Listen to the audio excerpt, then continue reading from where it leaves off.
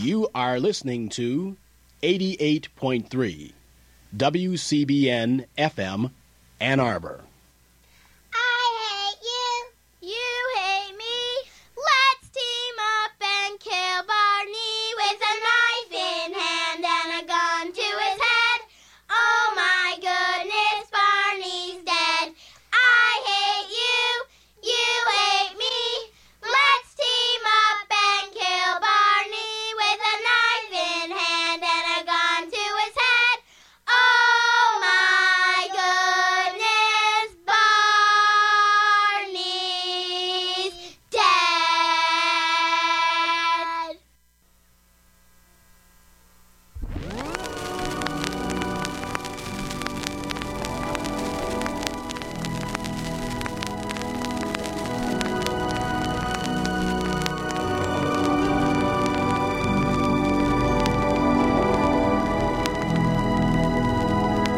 Daddy, Yes, son? what does regret mean? Well, son, a funny thing about regret is that it's better to regret something you have done than to regret something you haven't done. And by the way, if you see your mom this weekend, would you be sure and tell her, Satan! Satan! Satan!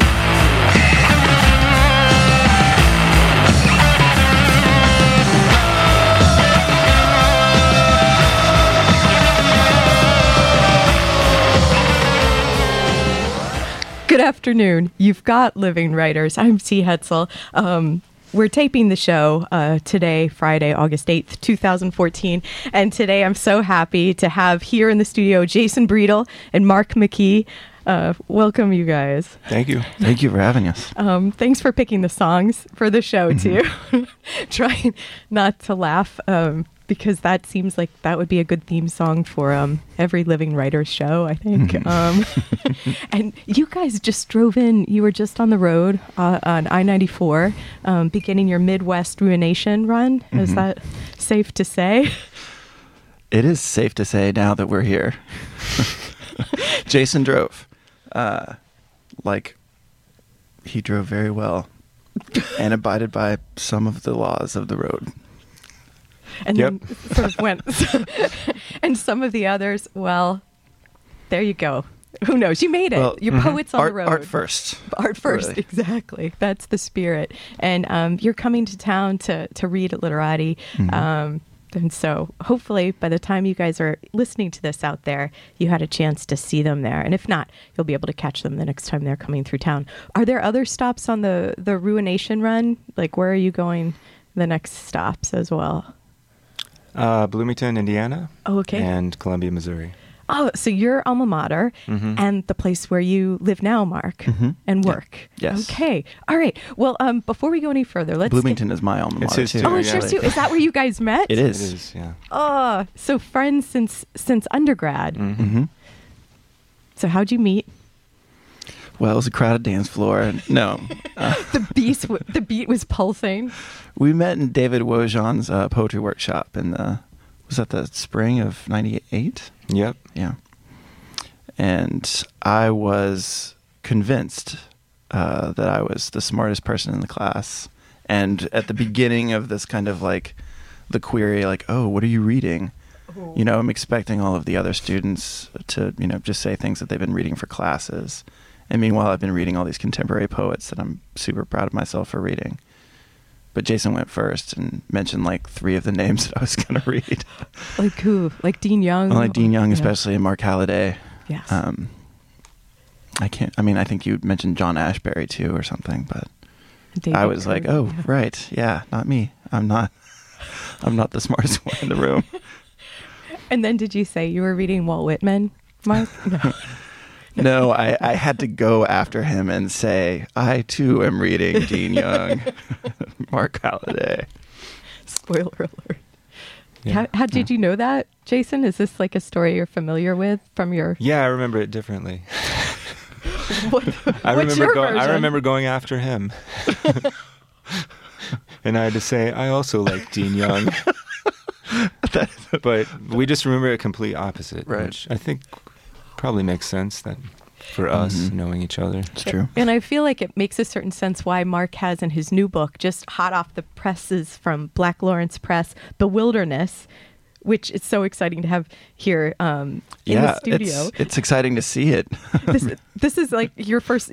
Mark hadn't seen the book, everyone, until he got here to the studio because they overnighted it. The good people, I should say, thanks to Diane especially. Oh yeah, at Black Lawrence Thanks, Press. Diane. Yeah. She'll be hearing this. We'll be piping it in, streaming. But there's one of the poems in the collection is Jason Breedle.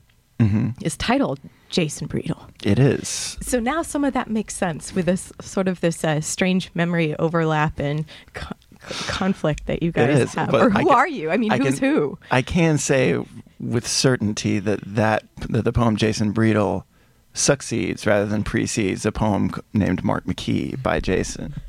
So that time I definitely came second. Yeah. Do you have that one with you? No. Oh, what a shame. Yeah. What a shame. I don't know that we could read either of those. It seems weird. On air. A little weird, but... Well, there's some FCC concerns, right, that we were talking about earlier. These guys, Maybe. These are wild and crazy guys, everybody. Wild and crazy poets. But I sort of wrote that poem so I could get published in a journal that loved him. I didn't know that part of it. Yeah, Indiana Review. Simeon Barry loved you. So I wrote a poem called Mark McKee and submitted it there immediately. But that's worked. strategy. Got it. Yeah. So are you advising... I think I wanted to write that poem anyway. Yeah. Deep in your heart? Yeah. Deep. Yeah, of course. Of course. It's clear to me, just sitting in this... I feel lucky to There's be no in shallow in that heart. studio. It's all deep. It is all deep. And really, and athleticism, too. Very athletic heart. Okay. Before we go any further, I'm going to read your short bios, and then we'll go. We'll start with Mark McKee's book, The Wilderness, and Mark's bio. Mark McKee is the author of What Apocalypse, which won the New Michigan Press Diagram 2008 chapbook contest, and Fuse, also out with Black Lawrence Press. His work has appeared in various journals such as Barn Owl Review, Boston Review, Cimarron Review, Conduit, Crazy Horse, Diagram, Forklift, Ohio, Lit, and Pleiades. He teaches at the University of Missouri at Columbia, where he lives with his wife, Camellia Cosgray. The Wilderness is his second full-length collection. And like we just said, it's hot off the press, everyone. So go grab a copy now, The Wilderness. Okay, Jason Breedle. Jason's latest book is Carnival, out with University of Akron Press. Jason Breedle is the author of Carnival, The Book of Evil, Smiles of the Unstoppable, Class Project, Pain Fantasy, Standing in Line for the Beast, and a 12-step guide. He lives in Chicago, and will fill in more things about mysterious Jason. All right. Well, because and you're a friend of the show. You've been on before, Jason Breedle, right? Yep, friend of the show. This is my fourth time. Second time with you. Oh, so you preceded me on Living Writers. Well, you might be one of the most guested. If I'd known that, I don't think we would have invited him, Liz. That covers almost 20 years. It's like 15 years. Yeah. You're sort of omnipresent. We can't get away from you. You keep finding us down here in the production studio. Yeah, because I think the last time it was for Pain Fantasy. That's the book I have. Yeah. Yours here. Okay. Well, great. Well, folks, you're going to be reading tonight at Literati. You've got this tour planned. So do you have any ideas of like how when you do a reading together as longtime friends, are you going to alternate poems? Or are you going to just each take a block of time? Are you going to heckle each other? How is this Ruination run going to come together or come apart? We hadn't really talked about it. Now is a good time. We talked about it a little bit. The reading is minutes I said, away. have you thought of anything creative? And you said, not really. I mean, I figured that we could go back and forth. I've done that before with other people. But we could also just like flip a coin for who goes first each night. Yeah, we'll see. We could, yeah. Yeah. Or arm wrestle or so. Yeah. Okay, so let's go back to this time. So you had this budding friendship in undergrad. Mm-hmm. how did you write poems together then, or when you started, was it always, it feels like you were probably really glad to have each other in the world of poems, like reading both your poems. These guys are nodding. Yeah, absolutely. I thought the nod was going to sound on my mic. Right. Right. We should get that. But, well, I know for my part, I was very happy to run into somebody my own age. I'd been fortunate enough to kind of befriend a poet who was older and very generous and encouraging. Who but was Jason, that, Mark? it was Dean Young, actually, whose then wife worked at Indiana University. But being able to kind of, especially in an undergraduate way, kind of see Jason like really regularly and talk about poetry and talk about The Simpsons, and to be informed by people that he was reading that I didn't know about. I don't know that went both ways. Oh, but- it totally did. Yeah. Okay. It was hugely important to me. Yeah, I didn't realize it at the time how important it was. You know, just like, I mean, everything was new to us. Mhm. Well, to me, everything was new, and like I was learning all these new authors from you and like new music. It was really inspiring. And I mean, we just sort of had similar tastes. Yeah. So, Well, it was also important because I understood pretty quickly that that Jason was a much better poet than me. And so I'm not saying that to embarrass him, but it became, I aspired to be as kind of like as rangy as his imagination was, and as kind of like acute as his sensibility was. And I hadn't gotten there yet. So But that those were the kind of poems you wanted as well. Then. right. Yeah, absolutely. So what is this like value? Like, because you're saying the range of the imagination and the openness of that. How is surrealism or the unconscious part of that for you both? Well, I think it's clearly been important, at least the aftermath of surrealism on the art landscape. Do you want to? yeah, I mean, I like surrealism. In terms of like what you say about the unconscious is interesting, because I was talking to another friend of ours about this recently, who we were talking about sort of like being in almost an unconscious state in order to write. Like if you're thinking about it too much, you can't write it.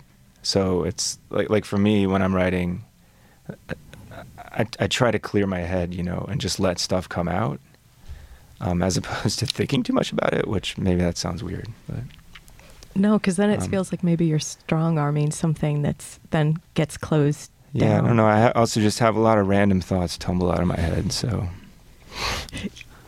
I just write them down. Even without coffee, right, Preedel? Right. Right. Yeah. And so I think I read a poem today, Why I Hate Realism. That's one of yours, Mark, It is. isn't it? Do you want to read that now? Or is it? Sure. And so now I've put Mark on the spot. And then, Brito, when we come back from the break, will you read a poem? Yeah. Okay. This is actually one of the earliest poems that I wrote. I think I wrote this in 1998, which is, pretty shortly after I met Jason. And I believe, I definitely wrote it in Bloomington, and it's probably one of those poems that I emailed you at some point. Oh yeah, I've definitely seen it before. Why I Hate Realism. There are always plenty of viruses to go around. Everything is reasoned out to hopelessness, and no realist ever committed sleeping on the wing to memory, because memory is a joyless scientist, a harsh narrator who spends no time looking out the window underneath clouds at the man across the highway watching the traffic from his white chair, a whip in one hand and a Diet Coke in the other. Sometimes a whip, sometimes a violin out of tune. Gregory Peck never wins Audrey Hepburn in Roman Holiday, though the story behind the story turns out okay, considering in realism you never meet the love of your life, and too many drinks is just too many drinks and a headache. The map of Indiana on the coffee table is just a map of Indiana, and not a mansion, not a tonnage of clue, leading to cures. There aren't any miracles.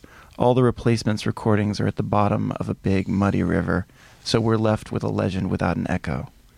In realism, O'Hara dies as something completely unludicrous. No one goes walking out of Denny's real casual-like with a pot of steaming coffee in one hand, while the other hand waves a goodbye that isn't a goodbye as much as it's a wink. Nothing of flight, only something like flight, which is really not flight at all. The good part survives in order to instruct you on how bad things realistically are.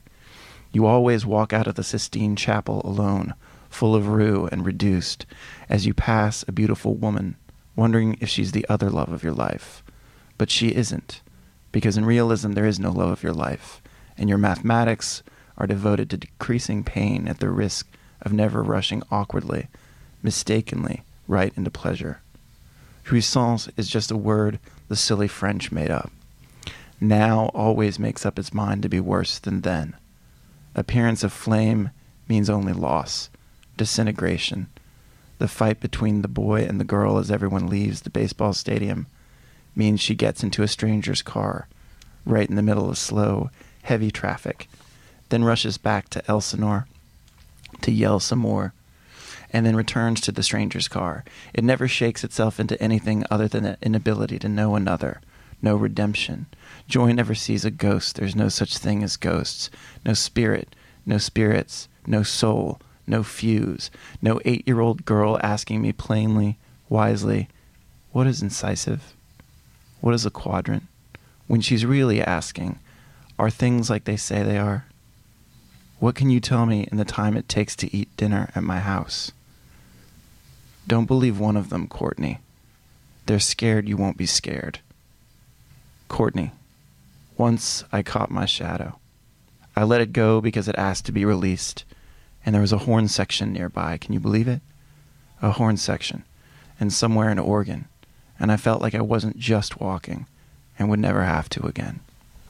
Thanks, Mark. Mark McKee reading his poem, Why I Hate Realism. You've got Living Writers up next. Jason Breedle will have a poem for us. I'm T. Hetzel. We'll be right back.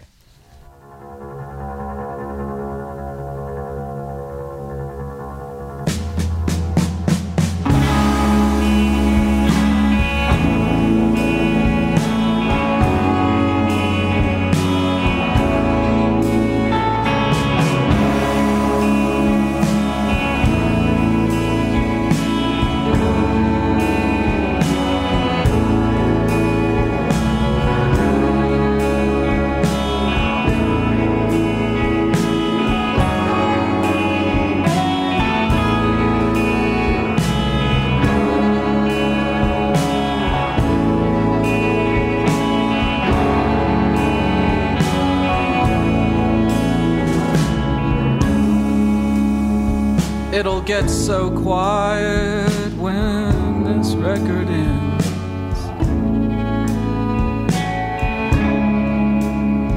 You can hear the first hour of the world.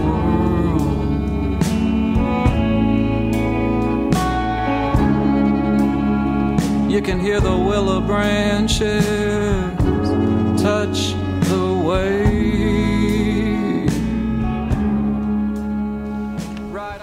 Welcome back. If you're just tuning in, I'm glad you did. I'm T. Hetzel. Today on Living Writers, Jason Breedle is here and Mark McKee, poets both. I'm thrilled to have Mark McKee's book, Bewilderness, hot off the press from Black Lawrence Press here in the studio with us. Mark, I should actually, you know what, I should hand it back so you can actually be near it, because this is the first time Mark's seen the copy. Yeah, I missed it on my trip up to see Jason in Chicago. Well, you were catching that megabus, right, to start. But we're back, and we talked a little bit about both of you meeting at school, an undergrad in David Wojohn's class. And I'm wondering, for each of you, and maybe, Mark, you can start with when you were little.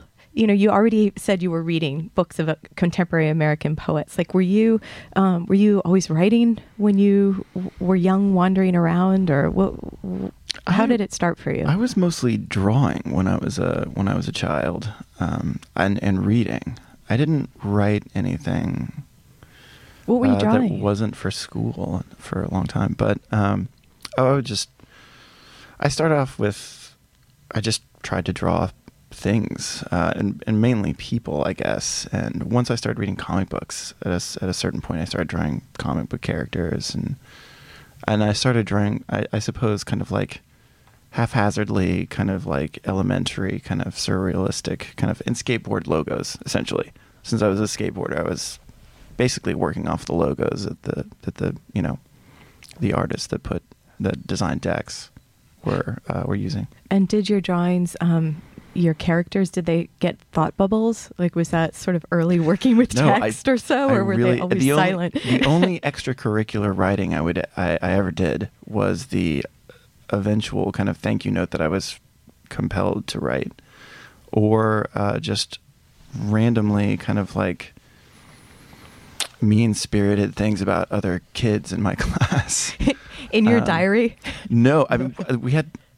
Yeah, my parents really can't listen to this. In church, actually, if I'd sit with friends in church, they would start a story about somebody that we didn't like, and we would just try to outdo each other in the horribleness. And pass down, like, write something down. Yeah.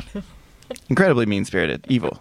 And I don't do that anymore. Well, thank goodness, because otherwise we're going to be reporting, I don't know why I'm saying that. I'm not like the note police or so. Jason, what about you with your... Were you drawing too? Did you have your horse head phase? I did. Lots of horse heads. I don't remember. I might have drawn a little. I don't recall. I wrote a little bit before I got to college, but not just in class, I don't know. Nothing very interesting. I wonder when it became okay to want to feel okay with writing these things that almost seem like the random thoughts you mentioned earlier. Like, I've got a ton, instead of maybe thinking, oh, this has to look like something else. Or be, not that you would write sonnets. I mean, right. I don't know. Right, yeah. No, that still doesn't come naturally to me. But I used to just blurt things out to my friends that I would just think of, and they would just kind of, what are you babbling about, McKee? And so I stopped blurting those things out, but they were still in my head. And it wasn't really until college where I had some kind of space and some kind of independent space where it felt like writing those down for myself was better than not saying them out loud. So, did you have anything like that? Was that... Yeah, I've always got stories happening in my head. Mm-hmm. Man, I don't know. let's hear one of the stories that turned into a poem. How about that? You mean read a poem? Yeah. Sure. This is called Carnival. It's from my book, Carnival, from University of Akron. You forget so much, and it makes me sad. I like holding your hand on the Ferris wheel because it makes you happy. There's one little dude in the Gravitron. A girl with a bloody nose is escorted from the Himalaya. Do you like corn dogs? I'm committed to living and dying in the fast lane. I want to lose my wallet on the Hellbender while the operator enjoys a fried chicken dinner with a side of baked beans and coleslaw. I want to win an enormous stuffed pig and save the lives of hundreds of goldfish. Everywhere there are lights and music and children with blue lips. Have you ever wondered what it's like to bury yourself in candy? I'm a little paranoid. If only I knew that in a few months we'll never speak again. Now is the time to celebrate. Wear white all week, wear red all weekend. After I die, I want my friends to take my corpse to all my favorite places. I want them to begin at the carnival. Thanks, Breedle. So, Mark, you were turning away from the mic then. Well, I didn't want to laugh into right. Because I love that poem a lot. Why? And it somehow manages to feel personal without seeming to demand that the reader, has to kind of salute the speaker for anything else other than just sharing, humanity. And it's slightly turned from what we've been kind of conditioned to accept as being normal, while at the same time utterly human. So I mean, I just really like that poem. But that's what's something I think about all of Jason's work. I mean, I think it's tremendously underappreciated. Sorry. That's all right. Well, I appreciate. I mean, I'm still in awe of it. Is what I poems. mean. So. Yeah. And well, okay. So to go back to something that you said earlier, Mark, about The Simpsons being something you both had in common. The first title in your book, Bewilderness, is actually coming from like a Simpsons quote, isn't it? Yeah, it's a Simpsons quote from Mo Sizlak. There's the episode. The name of the episode is Lisa the Skeptic, I think, and a concrete angel has been discovered, or an angel has been discovered, and Lisa is skeptical about it, and she keeps saying that it's not an angel, and Mo says, "That's enough about what it ain't. How about telling us what it am?" So I went off of that last question, and used that as a jumping off point. And why did you choose that to lead off Bewilderness, the book? Because you have a title poem in it, Bewilderness, that comes maybe penultimate. Yeah. I wasn't going to say that word because I'm like, the poets, we always like. Isn't that one of the words you really like? That and like sort of. Well, I feel like I'm coming clean and like serendipitous. Like, I don't know why. But I think serendipitous is just supposed to make you feel good. It's one of those words that feels the way that it means. Like Pez. Right. Almost exactly like Pez, only with fewer syllables. Like being buried in candy. Right. Yeah. And you know a guy named Pez, right? I do. And he sells Pez for a living. No. He works at a movie theater with my wife, and he creates games about eating candy. But really a missed opportunity, like on the side even. Right, yeah. You could have quite a collection. Wonder Woman. Oh. Okay, never mind. No. But back to your poem. Why? The reason that I started there is because that is essentially the poem is not trying to answer necessarily the question of the title about, but it recognizes that like there's a kind of desire to try to get at what's happening. And the poems in Bewilderness were largely written between 2001 and 2006. Except that there's a couple of really recent ones that kind of made their way into the book when I was finished the final polish. But most of the poems are written really in the cultural wake of 2001. So, after 9/11. None of the poems are specifically addressed to that specific day. I didn't feel like that was something that I could do without. I just didn't feel powerful enough to do that.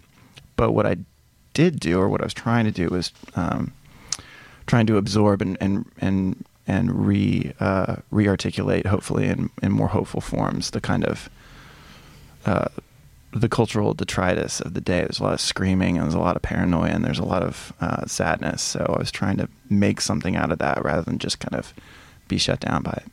And so this first poem is evocative in a way of this mission or intention for what is to come and what unites. Yes, that was my hope. The book. When you were ordering them or putting them together, is it something like with your friendship? Did you send Jason, sort of do you guys talk about stuff like that with your collections? I mean, we always send manuscripts back and forth, but I don't know that we've ever really talked about ordering. No. We just kind of figured those. We're both. I mean, I think when it comes to things like that, the kind of those details. But what do you talk about? I guess that's the spirit of the question. We've been talking about it for a really long time, 16 years. Yeah. So we talk about it a lot. Right. Yeah. And they're really long conversations. I think our conversations go, they're not I mean, they're a little specific to our own stuff, but I mean, we kind of talk about it. We generalize a lot, you know. Just like we're talking about the landscape. Yeah, and I think one of the things that we're doing too when we're carrying on those conversations is reassuring ourselves that what we're doing is what we're intending to do. I mean, we're typically pretty, you know, kind to each other. And I think that, like, on some kind of basic level, like, we need to know that somebody out there is going to hear us and understand us. Mm-hmm. And Jason's a confirmation of that for me, certainly. Yeah, me too.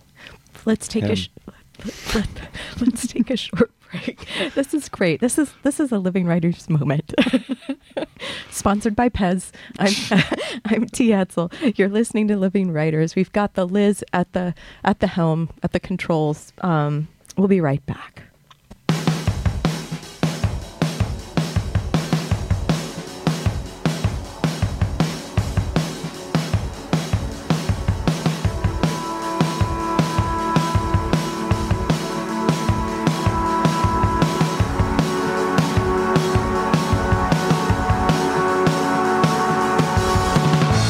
Stand up straight at the foot of your love. I lift my shirt up. Stand up straight at the foot of your love. I lift my shirt up. I was carried to Ohio in a swarm of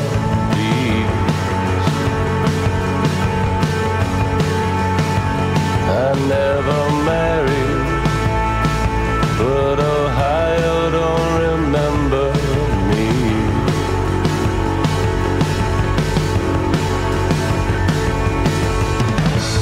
Lay my head on the hood of your car, I take it too far. Lay my head on the hood of your car, right? Take it too far. I still owe money to the money, to the money I owe. I never thought about love when I thought about home. I still owe money to the money, to the money I owe. The floors are falling out from everybody I know. I'm on a blood buzz. Yes, I am. I'm on a blood buzz. I'm on a blood buzz. God, I am. I'm on a blood buzz.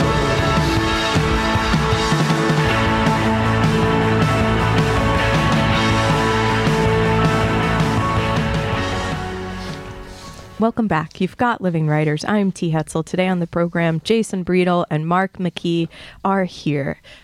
We've got their books, the latest, Bewilderness by Mark McKee, his latest collection, out with Black Lawrence Press. Carnival by Jason Breedle, Jason's latest. Jason, do you have one that's kind of on deck that we can look for, where you could have your unprecedented fifth show for Living Writers? No, I mean, I'm sending one out, but it's okay. Who knows? Well, because I was looking at all the dates. It's like there's one. The world needs another Breedle book. It seems like it's about time. So humor. Mm-hmm. It seems like that's a good place to start with you guys. I think, Jason, you were anthologized in Seriously Funny from the University of Georgia Press, and I think that's a pretty good title because what's funny is serious as well for both of you. How you're using on the surface what appears to be humor to get somewhere quite different or some feeling. I know. What happens when you? Yeah. I know. What's the question? This is true. Well, what happens? Have you ever tried to write an earnest poem? I don't know if it's in me to write something that's totally earnest. I mean, but in their own way. I know They're all right. I don't mean to imply these aren't earnest. Yeah, right. I mean, I have written earnest poems, but I haven't tried to. I don't like sit down and think I'm going to do this serious. I mean, I don't sit down and think at all. So and you don't walk to a hilltop with daffodils. Right? No. Probably because in Chicago there aren't. No hill. Yeah. I think one of the things that both of us are drawn to, and I'm not speaking for you, but is that the elasticity of humor is such that it can accommodate both tragedy and sorrow, right? I mean, and joy. And joy, right? Right. Yeah, those aren't opposites. Sorry. Yes, tragedy and joy. That's what I was going for there. But I mean, I can't get through a book of Jason's without laughing. Without I'm not going to use the abbreviation, but laughing out loud. Yeah. And I don't think that I'm anywhere near as funny as he is, but humor has definitely played an important role in imagining and trying to kind of make poems that are as empathetic as they can be. I think it's natural for us to respond to all points on the emotional spectrum with humor, especially the more difficult points, often, so that we can actually kind of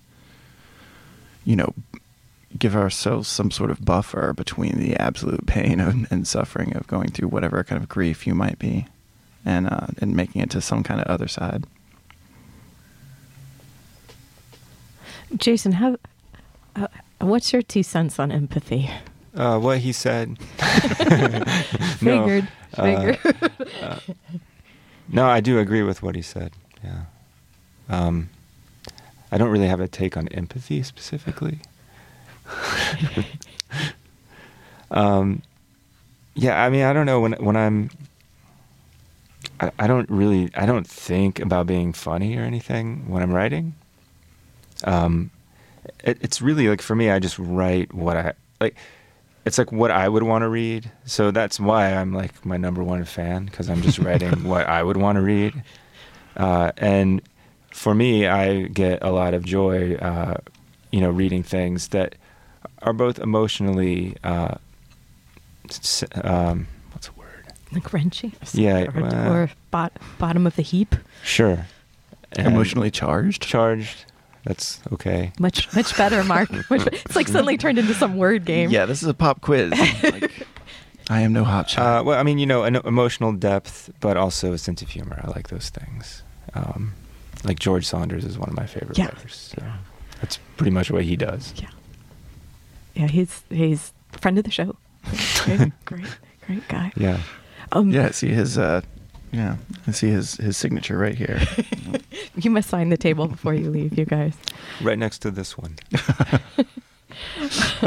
Some of that radio humor. It is. Now I've forgotten what I was going to say. Oh, darn. Okay. When you're drafting poems, like going back to the process of it for a moment, do you have... I know you don't have any rules, but do you ever have this feeling like you want to get something down that feels like something before you walk away from it? Or are you kind of all right with having these pieces and fragments that you're just returning to? Or does it have to feel when you're... Okay, and the reason, let me fill you in on the back. I'm asking this question because... No, I have 17 answers for it. You do? That's You the do? problem. Well, then let's just go. Let's just start there. Well, I mean... Usually, especially when I first started writing seriously and started seriously considering myself someone who writes, it was constantly full drafts of something, and the only thing that I would do when I went back to drafts is either cut some things out if I could come up with a better ending, or try to kind of like liven up the music of the line by messing around with the syntax. And figuring out ways to kind of like sound both conversational but also musical at the same time. And I didn't so much just kind of like leave little fragments around. Like I would drive around town at times and have to like jot a fragment down. But when I got home, like it would be like, oh, I'll start there and just pour out whatever. Just fountain out whatever the draft was going to be. As I get older, that does not happen as much. Other things kind of like get in the way and sap the kind of energy that was there purely for poetry before. And I find that sometimes if I have a line, I'm called away to do something else, I'm fine with as long as I just kind of get it down there. And sometimes I just leave bits together and come back to a collection of fragments and see if I can kind of sew them together somehow. And still, there's the sometimes, late at night if I've been up just a little too long, I can just pour out one thing and then go to bed and be surprised with it when I wake up. That's a good feeling. Sometimes. Sometimes you're like, oh, I should have just gone to bed. Yeah, I have that exact same, like everything you just explained. You should let me answer a question first. Okay. My fault. So it's not a show where Mark McKee and then Jason Friedel ditto. I mean, you're better at explaining it than I would be, but I mean, it's been the exact same way for me.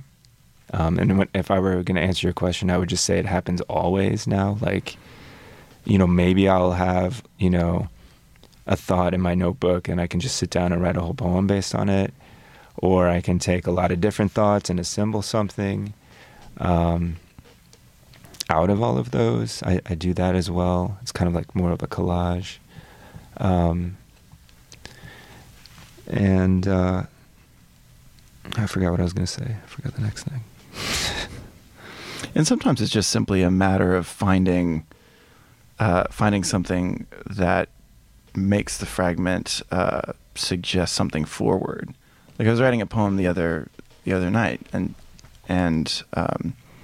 I was doing something that I had intended to do for like 10 years, which is write a poem that kind of uses the telegram, methodology stop. The stop as a kind of as the really the only punctuation. So once you kind of get into and once you have a couple of lines and stop is coming, then you're writing toward a stop that then kind of jumps ahead. So I mean, like another thing is just you have a thought, and if you have some way to kind of like give yourself a rule that's gonna be productive or sustaining.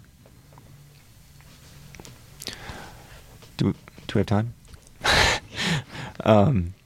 Yeah, I was going to go back to what I was going to say about feeling, what you mentioned.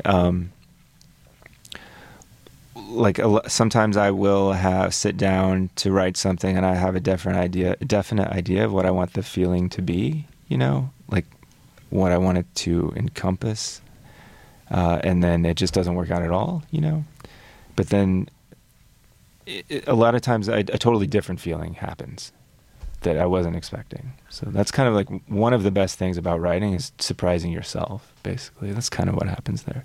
Going in with a plan and then immediately the plan doesn't work and then something else comes out that works in a different way. Sometimes something comes out that doesn't work at all, but that could work in a different way. But then you keep, I think that's kind of the hard part too, is also staying with it when something doesn't work, or not necessarily that poem. Definitely. But right. I mean, I've had periods of time where that happens for months.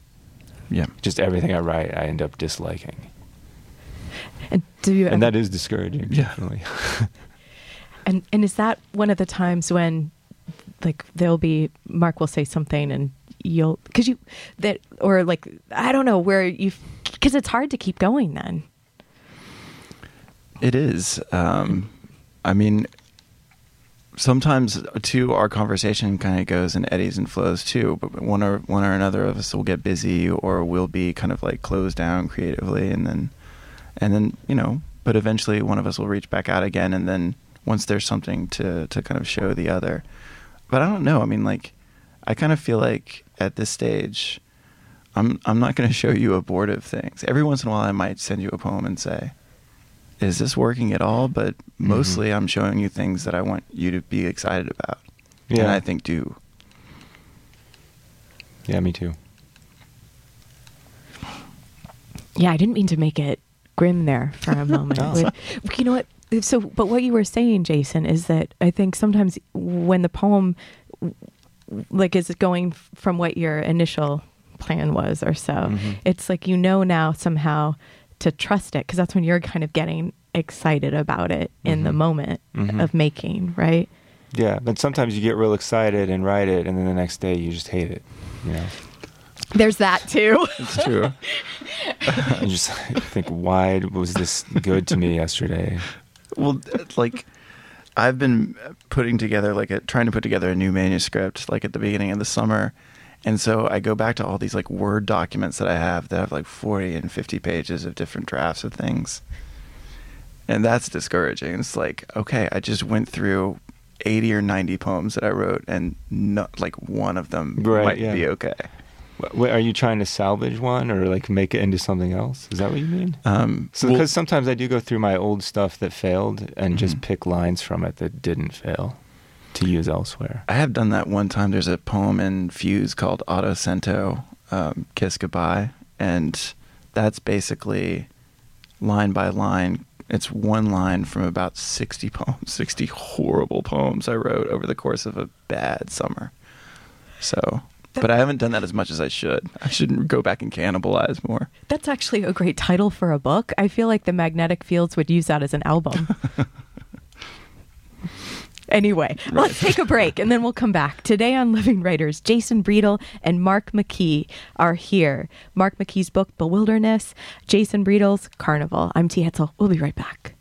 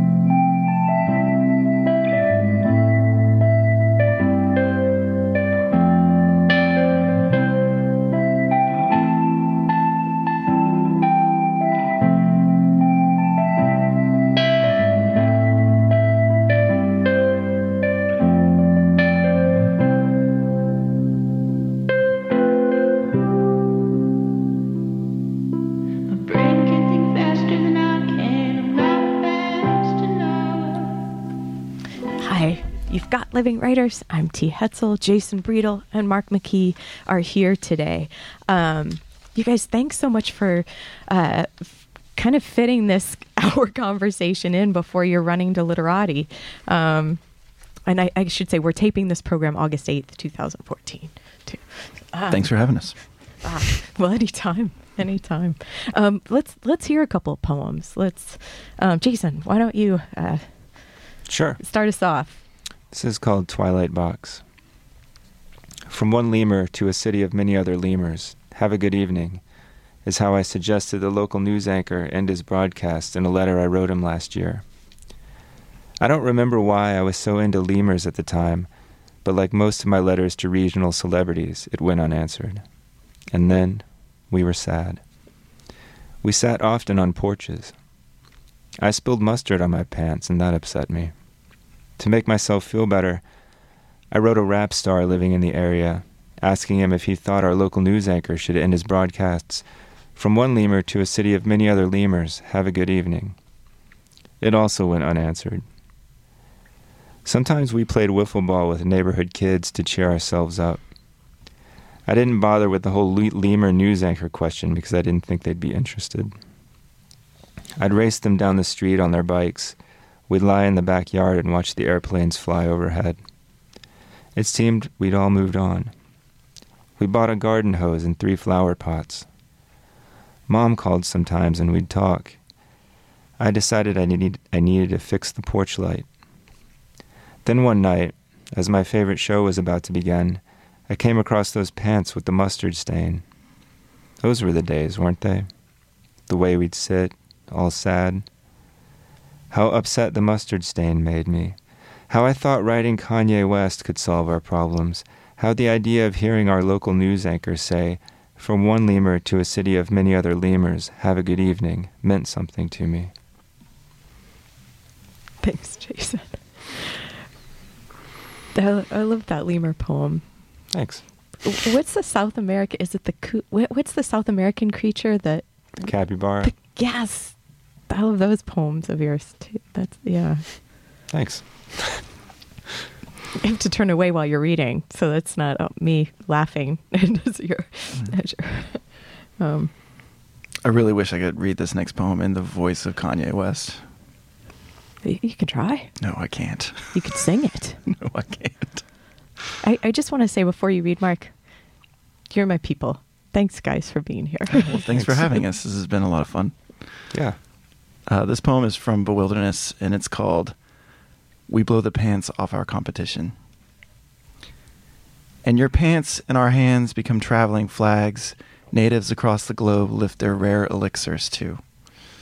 The mountain wouldn't without the say-so of our committee, which is already made of irrevocable ascending. You know our stilo by what can't be erased from the sky. We play percussion with bank accounts.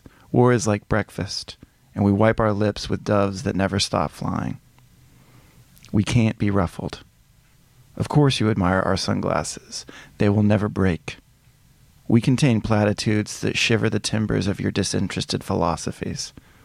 Our desert makes an outhouse of celestial utopias. Parapsychology is like finger counting to 5 for our most simple lamps. We never ever sleep.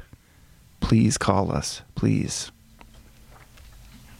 Thanks, Mark. So, everyone, start calling WCBN-FM to say how much you love Mark McKee, Jason Breedle, and WCBN. No, I'm just kidding. Just don't call, but please call. What are some of the images you guys that do you find that you have things that are like touchstones that across, because Mark, you mentioned like 1998, one of the poems that you read today for us in the collection, and then spanning post 9/11 and onward. Do you have things that keep reoccurring? Like Bruce Willis seems to make an appearance in a few poems. Yeah, I mean, I do that all the time. It's sort of like, it's partially on purpose and partially by accident. Like sometimes I just really enjoy putting the same thing in poems over and over. It's sort of like making a joke and then like tweaking it over and over again. Or just embellishing it a little bit in different ways. And then sometimes it's just, sometimes that happens by accident, and then I notice it later, and then I make it look like I did that on purpose.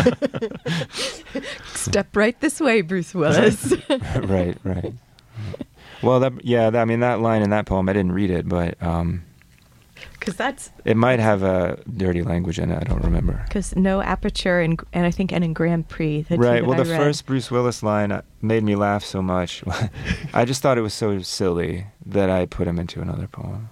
Because the first one I wrote is the one about staring at a wall covered with pictures of Bruce Willis. It's I want to remove your skin and put it over my skin and wear it to a party or something. very haunting. I have it right here. I Yeah. remember it better if I just looked at it, but I'm not going to. Oh, you're not. Okay. As we all wait, we all pause to see what's gonna edge of our seat stuff. And Mark, yeah, what were you? I mean, I think the things for me that kind of like occur over and over. I mean, there's words I have to avoid. It's after I read Tamaz Shalamoon. He's in your acknowledgments, isn't he? Yeah, there's a book.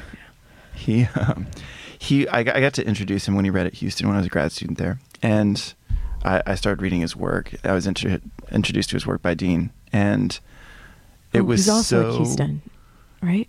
He's in Austin now. Oh, awesome. Yeah, but Tamaz is so mercurial in his kind of like his imagination and so changeable. Like everything can be everything else, and it really opened up certain possibilities for just saying things can happen that are physically impossible. Like, oh, I can throw a mountain around.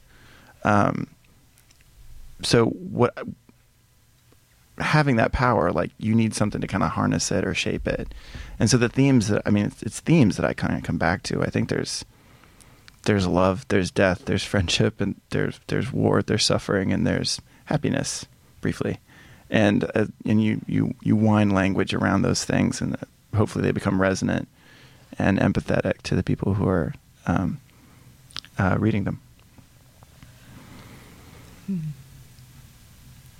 They do in these poems. Thanks so much for reading these today and bringing them. So it sounds like, in a strange way, it's so exciting that Bewilderness is just out, Mark. Mm-hmm. But it also sounds like you've got then all this other, like this. You said you've been working on the manuscript, so it must be kind of interesting, because what does it feel like when you've got these poems? Like now are they like the artifact of the book, and so they're sort of this new, you have a new relationship with it. Oh, yeah. It's like going back in time, because the references there, I mean, I try to make the poems as entertaining and as musical and as kind of like moving as I can make them. And that means thinking about a more generalized audience than just myself. But the specific references feel like kind of journalistic codes. They put me back in places that I haven't thought of in a long time. There's one poem in the book that I'm going to read in Bloomington. It's called Understudiesville. It's about returning to Bloomington. And every time I read that poem, like, which I've done more lately, it reminds me of like when I was 20 years old and running around Bloomington. And you have poems like that too, Jason? Yeah, I mean, all of my books, it's sort of like once my book gets published, it's sort of like I feel like I can not keep revising those poems finally. Mm-hmm. Although sometimes I still keep revising them because that's insane. And I just feel like I need to up that insanity in my life. But yeah, like my first book feels like a diary of my early 20s, basically. But then by the time it was published, I was 31. So it just seems like I'm looking at a different person when I read it. Like just someone who's different. I don't know. Yeah. Like a lot more like naive and thinking the world would be great. And by the time I hit my 30s, I was like, yeah, that's crazy. But we're laughing about it now, so it's okay. These are far too jolly. Even the poems I just read, I mean, Carnival is about something that it was about I probably wrote it in like 2000, maybe 5 years ago, but it was about something that happened before I met my wife, so like 2004. And Twilight Box is from like 2007. So it's just, yeah, I mean, even those, like, I feel like those two, like, what I like about them is that they're spanning time better than my earlier poems, which I'm sort of more embarrassed by now. And those two I'm not, even though they're old at this point. I wonder if that comes with age, with the probably with the making. I bet. Like as we're getting older, you just get a little more intelligent about things. Mm-hmm. Here's hoping. Well, you think you do. I mean, it's complicated. It's not like I can really say that. It's true. Or the mind might be getting tired, so it just seems like. No. I mean, you are more intelligent about some things, but then you also realize that you're never really going to understand anything. Yeah. So, Yeah, that's definitely in the poems. yeah. That fool wisdom, which is like, I don't know anything. Uh-huh. Well, on that note, thanks, you guys. Thank you. It's been a great hour with you. And, go get them. Rawr. Will do. Yeah. So, everyone, Roger that.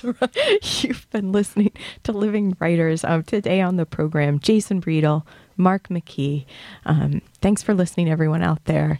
I'm T. Hetzel. Until next time.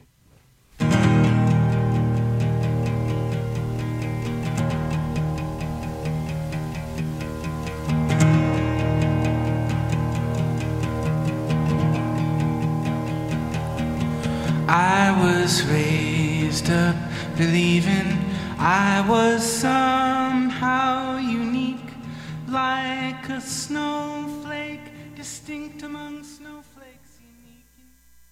You are listening to WCBN-FM Ann Arbor.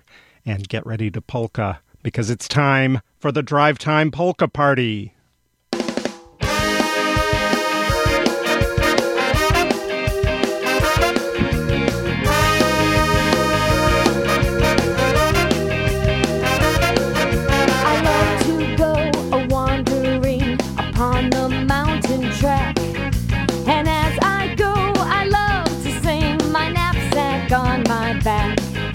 I love to wander by the stream that dances in the sun. So joyfully calls to me, come join my happy song.